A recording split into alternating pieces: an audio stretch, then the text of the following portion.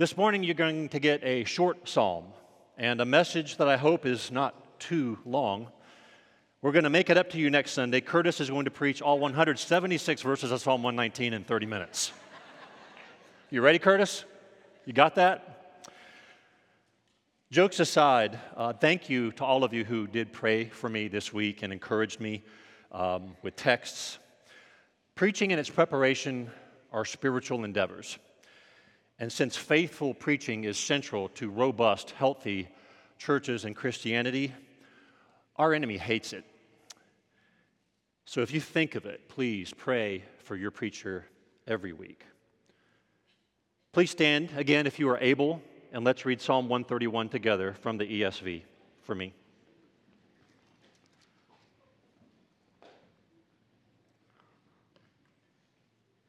A song of ascents of David. O Lord, my heart is not lifted up. My eyes are not raised too high. I do not occupy myself with things too great and too marvelous for me. But I have calmed and quieted my soul, like a weaned child with its mother. Like a weaned child is my soul within me. O Israel, hope in the Lord, from this time forth and forevermore. The grass withers, the flower fades, but the word of the Lord stands for how long, people? Forever, amen. Please be seated. Today's message is titled, The King Who Cares. The king I have in mind with that title is God, not David. Now, Psalm 131 comes at us right out of the gate with two statements that capture how great God is and how small and needy we are. I do want to take some time to reflect on what that means about God and us before we get into the text. This is also a product of my own readings and meditations the last couple of months, apart from Psalm 131. And as I came to Psalm 131, I saw how they shed light on it, and I felt burdened to preach it. Then we're going to go through the Psalms 3 verses one by one. So here's our outline today. First, we have a preamble, the King Who Cares. Then Psalm 131, an introduction. And then 3 sections, each for each verse. Humble beneath our great God, verse 1. Happy beside our caring God, verse 2. And hopeful because of our eternal God, verse 3. First, the King Who Cares. The opening line of Tozer's The Knowledge of the Holy has been quoted from this pulpit before. You've heard it. What comes into our minds when we think about God is the most important thing about us. But if you're like me, when you hear that verse, that quote, you say, wow, what a profound statement. But let's stop and consider our own answer. No Sunday school pad answers today. What comes to your mind first when you really think about God?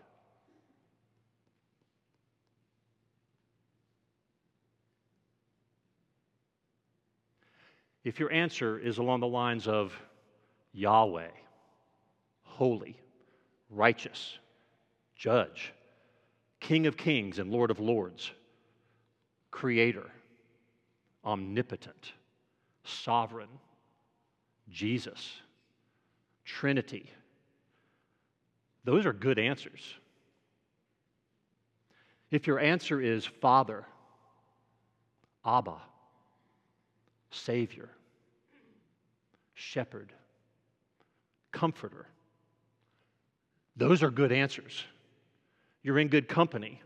J.I. Packer wrote, if you want to judge how well a person understands Christianity, find out how much he makes of the thought of being God's child and having God as his Father. What you personally think about God matters. What is foremost in your heart and mind as you pray to Him, enjoy Him, worship Him, it affects your relationship with Him, and it affects how you read your Bible. Everyone has thoughts about God. Even the fool thinks there is no God, and that's a thought about God. It's a wrong thought, but it's a thought. You, each and every one of you, is a theologian. So let's be good ones. Good theologians are biblical. All thoughts about God should be formed by what He has said in His Word. The Bible tells us a lot about God. It tells us that He is awesome beyond our understanding. He is uncreated, eternal. He possesses absolute power, knowledge, and wisdom, past, present, and future, and dwells in unapproachable light. He created everything out of nothing, and He upholds it all, each moment, by His own power. Nothing has ever happened, and never will, apart from His own decree. His creation culminated in man and woman who have rebelled against Him ever since. He is perfectly holy and righteous, cannot abide sin, and must punish it with His burning wrath, all who reject and disobey Him. The only right response to this God is to bow the knee in worship and obedience. This God makes history's greatest figures out to be arrogant toddlers pushing sand around in His sandbox.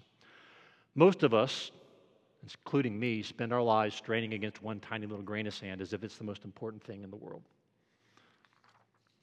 But what else does the Bible say about God? He is gracious and merciful, slow to anger, and abounding in steadfast love. He repeatedly shows His patience and loving kindness as He holds out His arms, inviting sinners to come to Him. His great love for us moved Him to send His own Son, Jesus Christ, who came down from heaven, took on flesh, became fully man even while still being fully God, lived the sinless life that we could not, suffered and died for us, bearing our penalty for our sins. Jesus then rose from the dead, ascended into heaven, and is coming back one day just as He promised. God dwells with us right now, even indwells us, and never leaves us. He upholds us and has made eternal, precious promises to us, culminating in a sinless, glorious eternity with Him. Now, as I pray or sing or read my Bible, I usually recall the warm, caring, intimate God, the lover and Savior of my soul. Who wouldn't want that God? And the beauty is He is really like that. But the God of the Old Testament is the same God of the New Testament. The God of the new heaven and new earth that we are promised in Revelation 21 through 22 is the same God of horrific judgment and wrath in Revelation 6 through 20. It is good sometimes for Christians to read the Old Testament. Despite this big book, I know mine's little, I get lots of jokes about that. Yours is either big because too many study notes or maybe you need the big print. Either way is good. Despite this big book from Him and about Him, God is so vastly beyond our comprehension in His power and wisdom and knowledge and holiness and patience and love and compassion that we can never do more than peek at the shoreline of the vast ocean of His greatness, no matter how well we know our Bible. Eternity won't be enough time to grasp Him. No matter how well you understand the Bible, you cannot master God. If your doctrine has not humbled you, you get an F. The glory of God is that He is all these things. He is above and greater than all of His creation, unreachably and unfathomably greater than us, and also closer than you can imagine. To His children, He's even in us in a mystical union, and He will never forsake us. This, people, is the God who is. Amen? Now, we can overly focus on God's greatness, resulting in a mighty but distant God that isn't personally involved with us and isn't emotionally satisfying. Or we can overly focus on God's intimacy, resulting in a sentimental God that fits nicely on our coffee mugs, who is good as the occasional seal on the mortar cracks of our lives that we mess up. or is there for a little power boost when we need victory. Beware any gospel of affirmation that avoids entering the narrow gate of Christ by repentance and trust in Him. We must be careful that the truth of the great love of God and that He has for us, made available only through Christ, does not squeeze out every thought of His greatness and our unworthiness apart from Christ saving us. The God who is, the one who has revealed Himself in the Bible, is, to use theology words, both transcendent, great and above, and immanent with us now, always. Holding on to these twin truths impresses upon our hearts and minds who God really is. It most magnifies the greatness and love of Jesus Christ and the beauty of the gospel when we realize the infinite chasm between God and us, and that only through Jesus Christ do we have any claim at all on God's promises and love. This God, who spoke into existence all that is, who created billions of stars, galaxies, the subatomic particles that make them, who ordained all the rules and forces that govern them, who made our minds and our souls and our bodies, who always upholds it all by His power. This is the very same God that condescends to save you and relate to you intimately and forever. This is the God who sent His Son to die and rise for you, who waits you in heaven if you will but trust in Christ, where you will see His face and He will be your light forever. This is the King who cares for you amidst life's trials and sorrows. There is nothing beyond His power or knowledge. There is nothing that can separate those of us who are in Christ Jesus from His love. This is the King who cares, and it's the God that I want you to see in Psalm 131 today. Let's get back to Psalm 131. It's been said that this psalm is a jewel of simplicity. It breathes the profoundest humility and submission to God's will and encourages the faithful to maintain a lively hope in God's sustaining grace, all in 3 verses. The superscription for our psalm today provides some context, a song of ascents of David. The author is David. That will help us later. Psalms 120 through 134 are labeled the songs of ascent. Jerusalem and Zion are mentioned a dozen times in them. Jerusalem is on a hill, so one always ascends to it from whatever direction one comes. Faithful travelers to Jerusalem probably sung these psalms as they approached. They're mostly short, except for one, easy to memorize, and they are filled with word pictures and celebrations of God's goodness. We can get applications even from that superscription. I ask you, what preparations might help you see each Sunday as a spiritual ascent as you come to worship? Fathers and husbands, are you leading Sunday mornings with a godly and expectant attitude? Do you look forward to singing together each Sunday? I've got bad news for you. If you don't, heaven's going to disappoint you. Don't worry about others. They're worrying about how bad they sound. We sing because God is worthy. Let's get to verse 1. Humble beneath our God. Humble beneath our God. So you see 2 parts to verse 1. First, David professes his own humility beneath God. Then he gives humility's result. David gives us 2 Hebrew expressions of humility. He says, "My heart is not lifted up, and my eyes are not raised too high." You can come down afterward, all the height jokes about me you want afterward. My eyes are raised too high, perhaps. Hebrew poetry often uses repetition. But more than just poetry, something profound is being taught about pride here. Pride is first and foremost a matter of the heart. The heart isn't the ooey gooey part of your feelings that doesn't need to make sense, it just needs to feel right. It isn't your infallible guide to happiness requiring only our affirmation. Your heart is your decision-making center.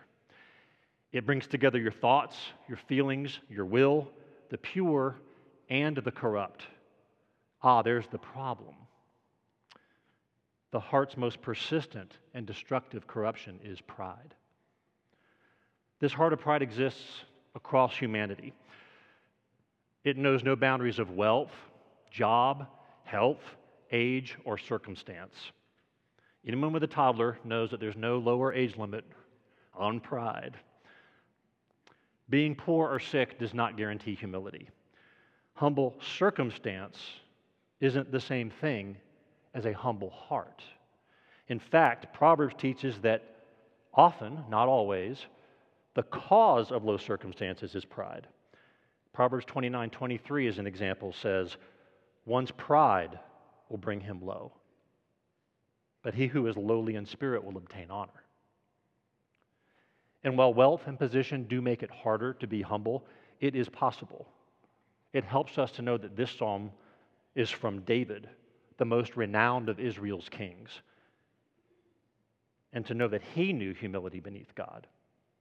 Numbers 12:3 says of Moses, the uniquely gifted prophet and leader of Israel, that he was the most humble man on earth, despite the mighty works God did through him.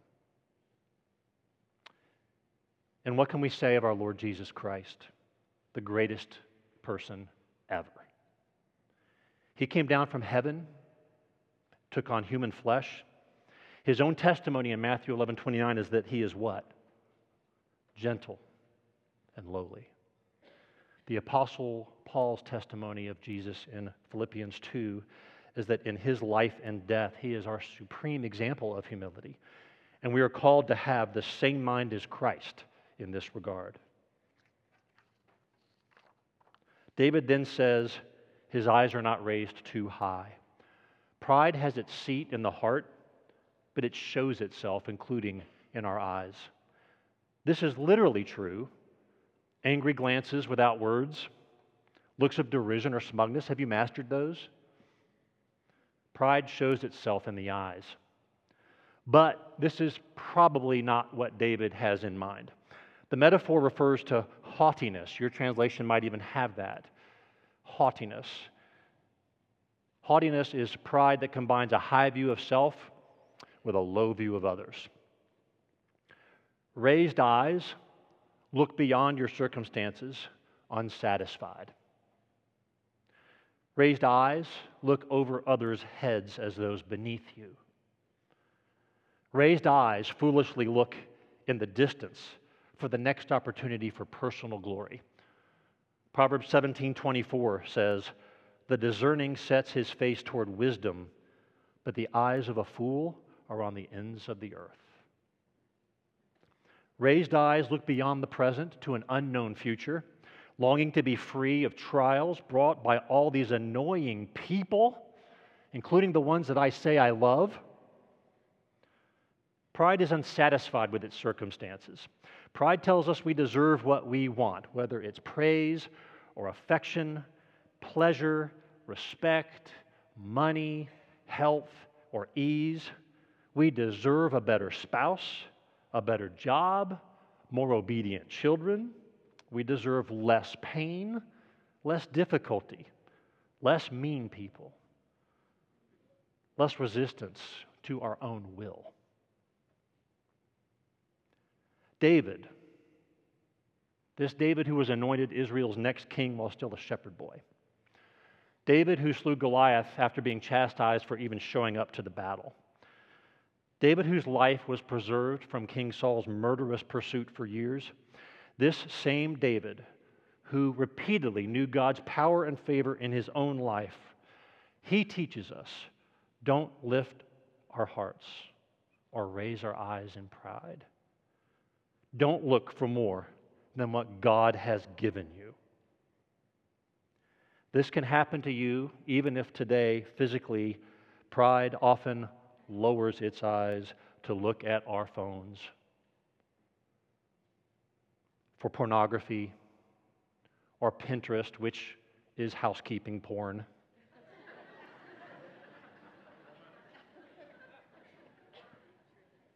or Instagram. Next in verse 1, David says, I do not occupy myself with things too great and too marvelous for me. Again, it helps us to know David wrote this. Psalm 131 was not penned by a nameless worshiper who didn't know much about God, with unknown life and trials to us, who had little occasion to wrestle in the hard moments of life and what they mean about God's goodness and power and trustworthiness. David is known to us, and he is no peasant, and he is no Pollyanna. 1 Samuel 13:14 and Acts 13:22 both say that David was a man after God's own heart. He is the author of half the Psalms. He had a profound knowledge of God. So this verse can't be licensed to avoid thinking deeply about God, or to avoid using what gifts and opportunities He has given us for His glory and others' good to the best of our ability. David is not repenting of being the king God anointed him to be, or of all the good he achieved, or of saying all those deep, wonderful thoughts about God he said in so many other Psalms. Those were not a waste of time. God is worthy of our best efforts to know Him better in order to love and obey Him better. This is what will see you through when struggling with life's hardships and the big questions. Sound theology will draw you closer to this same tender and faithful God we're going to see in verses 2 and 3. So if that's not what he's saying, what is David saying? Well, the same Hebrew words for great and marvelous in verse 1 are used in several other Psalms, and they always refer to God's own works. One example, Psalm 86:10. For you are great and do wondrous things. You alone are God. Wondrous things comes from the same Hebrew word as marvelous in Psalm 131, and there are similar uses elsewhere. David has reflected on what God has done, compared it to his own achievements and aspirations, and it has humbled him. He does not occupy himself with such things. This does not at all mean that he is done reflecting on God's works. It means he doesn't seek such greatness for himself. It literally means he doesn't walk in them. God's works are great and marvelous. Ours, even a king's, are tiny. God's purposes and God's will always stand. Ours either align with His or they fall. There is no one like Him. David, God's chosen king of Israel, human ancestor of the promised Messiah, seated upon a throne that God swore to establish forever. This David knew that his works paled in comparison to God's, and that even his works came from God. There were things beyond what God had given him that he was not to reach for. How about us? We live in an age of wonders, of human wonders.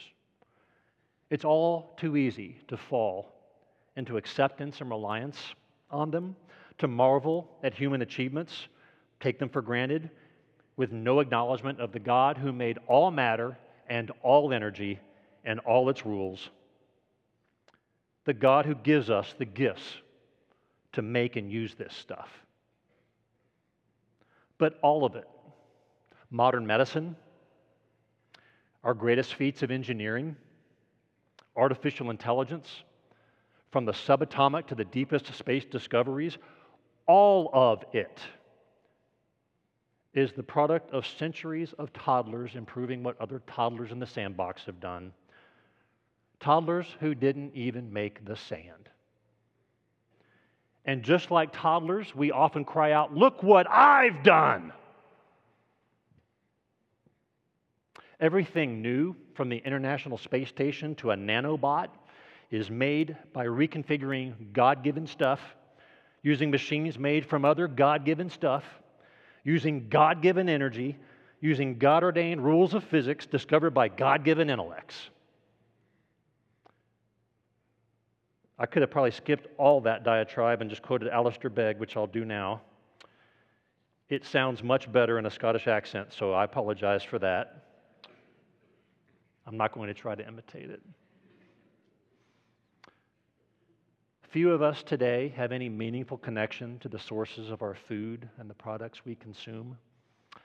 Most meet their daily needs and much more with the scan of a barcode, a click, or a swipe on a phone. If you want it, you get it, and often right away. With the instant gratification of our age, we can easily lose sight of all that goes into the supply chain of our sustenance, the ultimate origin of which is God Himself. He is the one who provides us with everything to enjoy. 1 Timothy 6:17, end quote. Here's the point. There are things too great and marvelous for us. We dare not lift up our hearts or raise our eyes in pride. Yet we are free, even responsible, to explore, understand, and manipulate God's physical creation as much as He enables us to, and to understand His revealed will in His Word as much as we can. But we must remember who God is and what only He can do to lead us to humility. Applications. So what specific dangers are your lifted heart and raised eyes bringing to your life right now? To your marriage or to your family? Have you diligently searched the Scriptures for help with pride? Whom do you know that could help you? And when will you call that person? What are you taking for granted in life that you ought to be more grateful to God for?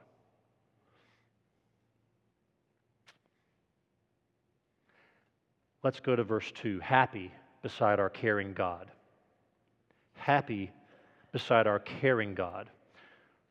On a first reading, Psalm 131 can seem like three disjointed thoughts. It actually seemed that way to me when I first read it this year, each standing alone.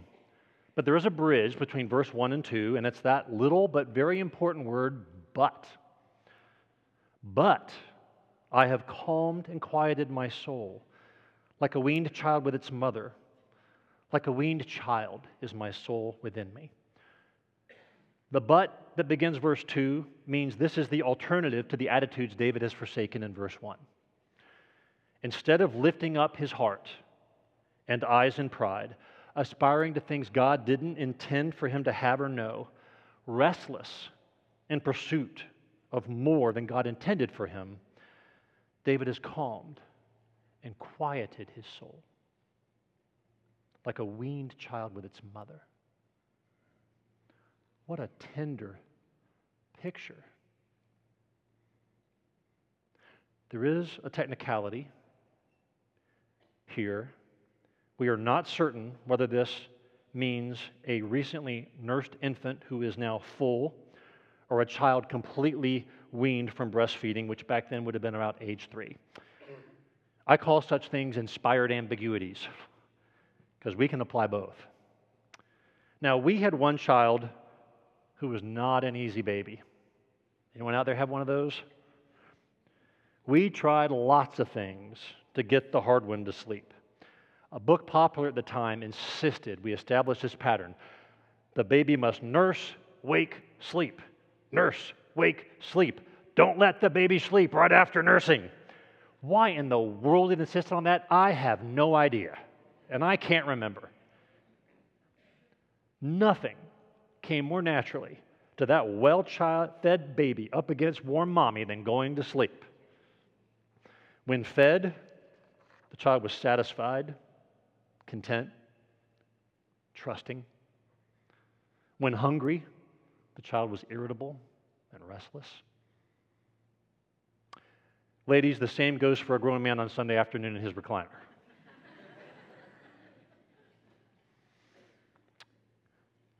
What is this? This is a picture of contentment in God instead of in one's own achievements.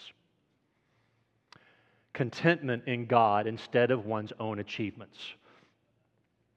It's either a child who has been totally satisfied by his mother's provision and still has all its needs met, Or it's a child who rests peacefully in the mother's embrace, not because she's still supplying milk, but because her love is proven and trustworthy. Her protection, strong and secure. I think it means both. Both are powerful images of one who finds calmness and quiet in the provision and embrace of God. So this is what verse 2 says. David is happy beside his caring God. He has learned that pride and its pursuits cannot provide happiness, satisfaction, contentment. And isn't the same true for us? What does pride lead to? Anger, restlessness, lust, greed, broken relationships, bitterness, risk-taking foolishness. All of it leading to pain and disappointment. Pride doesn't provide happiness, it destroys it. 1,000 years later, Paul wrote, I have learned in whatever situation I am to be content. I know how to be brought low, and I know how to abound. In any and every circumstance, I have learned the secret of facing plenty and hunger, abundance and need. I can do all things through him who strengthens me. Philippians 4, 9 through 13. Now, we too often focus on that last sentence. I can do all things through him who strengthens me. But what are the all things that Paul can do that he just described? Be brought low or abound. Face plenty or hunger. Abundance or need. The secret Paul learned is contentment in the Lord, not some secret power. Here's the point of verse 2. True happiness, lasting contentment can only be found in something totally trustworthy, unchanging, powerful, and satisfying. That can only be our great God and his steadfast love. David saw this love, but now we, of all people, have its ultimate fulfillment revealed to us in Jesus Christ, as we will hear later. Some applications for you to consider. One big question. Is Christ enough for you? If you haven't written anything down yet today, which is totally fine, and you only write down one thing, just write that down. Is Christ enough for me? Is he enough for you? Is he your treasure?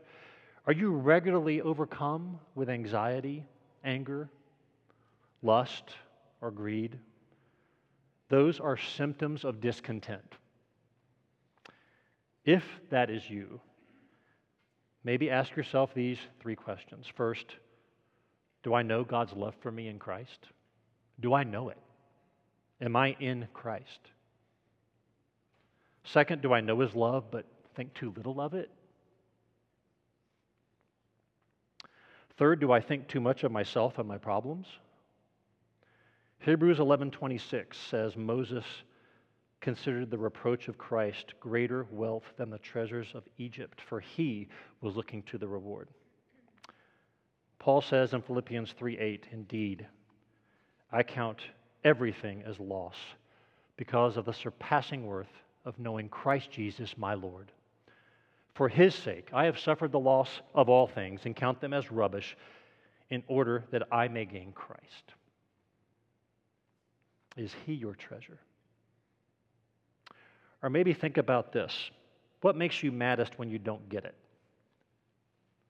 It could be some possession or affection or praise or respect. If not getting that makes you mad regularly, that is your idol.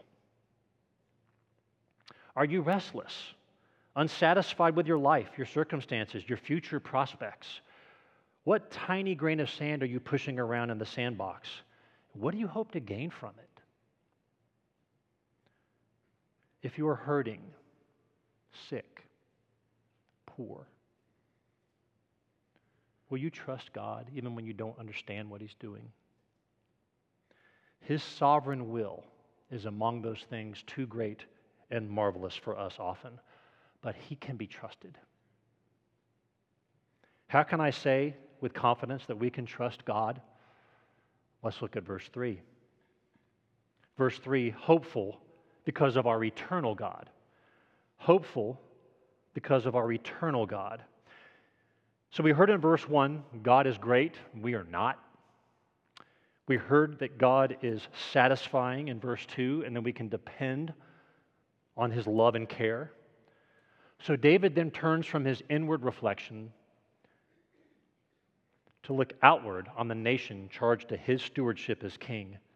And he exhorts them, O Israel, hope in the Lord from this time forth and forevermore. David has discerned the key to enduring happiness, setting aside restless striving and pride, trading it for contentment in the King who cares. Now he exhorts his people to have that same hope.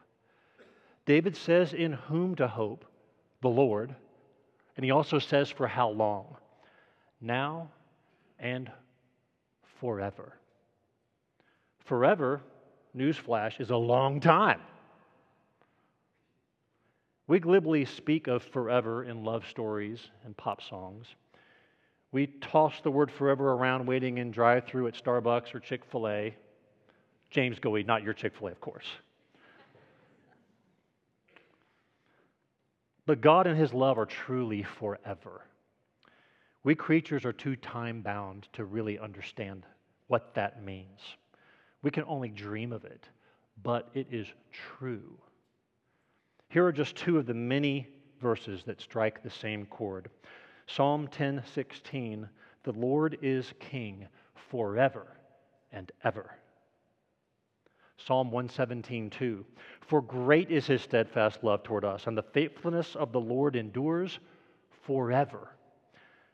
The Psalms repeatedly proclaim that God's kingship and love are forever.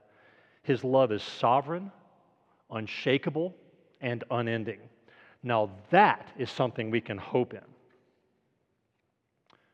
But we aren't living under David's kingship in 10th century BC Jerusalem with its walls, its temple, its priests, and the sacrifices to remind us of these things.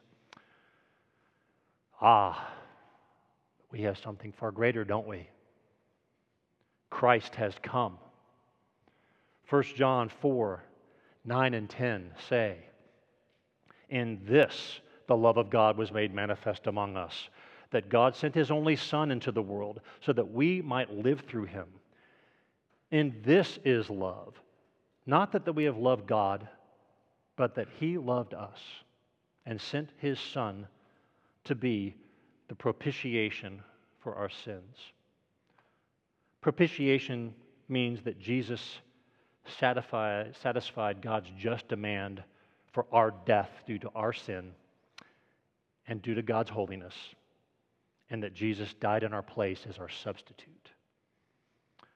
Romans 5:8 and 9, familiar to many of you, say, but God shows His love for us, in that while we were still sinners, Christ died for us. Since, therefore, we have now been justified by His blood, much more shall we be saved by Him from the wrath of God. And finally, in Romans 8:39, Paul wrote that nothing in all creation can separate us from the love of God in Christ Jesus our Lord. Nothing means nothing. That is steadfast. That is saving love that we can all place our hope in.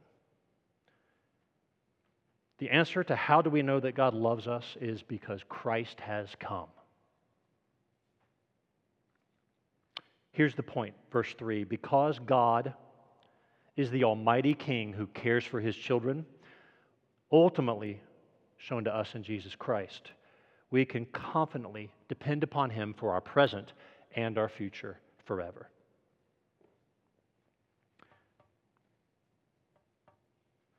Application questions. Do you, like me, struggle to share the good news? I wonder if it's because I don't feel happy enough in Christ to think that He's worth sharing sometimes. Is maybe that true for any of us?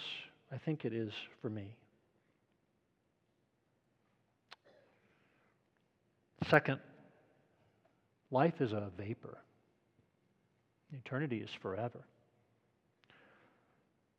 I'm older than probably most, or some of you at least, and younger than some of you for sure. I'm 57. But as I get older and I reflect on my age and mortality, friends my age have already died, younger than me have died.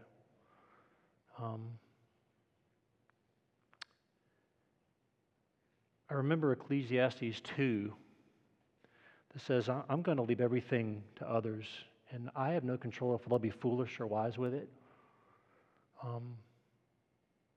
No one's going to listen to this podcasted sermon in 100 years. They'll be gone. I don't care how many servers we build, how many thousands of digital pictures I'm in. There'll be a time when nobody looks at them. And I don't just mean when Christ comes back. I'm just saying if He tarries another 100 years. No one's going to remember me. So what am I spending my time and energy on? Where are you spending yours? How should hope in Christ as our only rock, our eternity with God, how should that shape what you're doing today? To sum it all up, despite my best efforts to make Psalm 131 complicated, it is simple. Proud pursuits do not satisfy. God, the King who cares, He alone provides true contentment and eternal hope. We should be humble, happy, and hopeful because God is great, caring, and eternal. And He has proven it to us in Jesus Christ. Amen? Let's pray. Heavenly Father, we thank You for these reminders that You are far beyond what we can grasp, and yet You've given us so much in Your Word by which we can know You. Lord, help us to be students of it, and yet, Lord, help us to always remember who You are and who we are and our need for Christ. Thank You for Your precious and eternal promises that are our hope now and forever. We thank You in Jesus' name.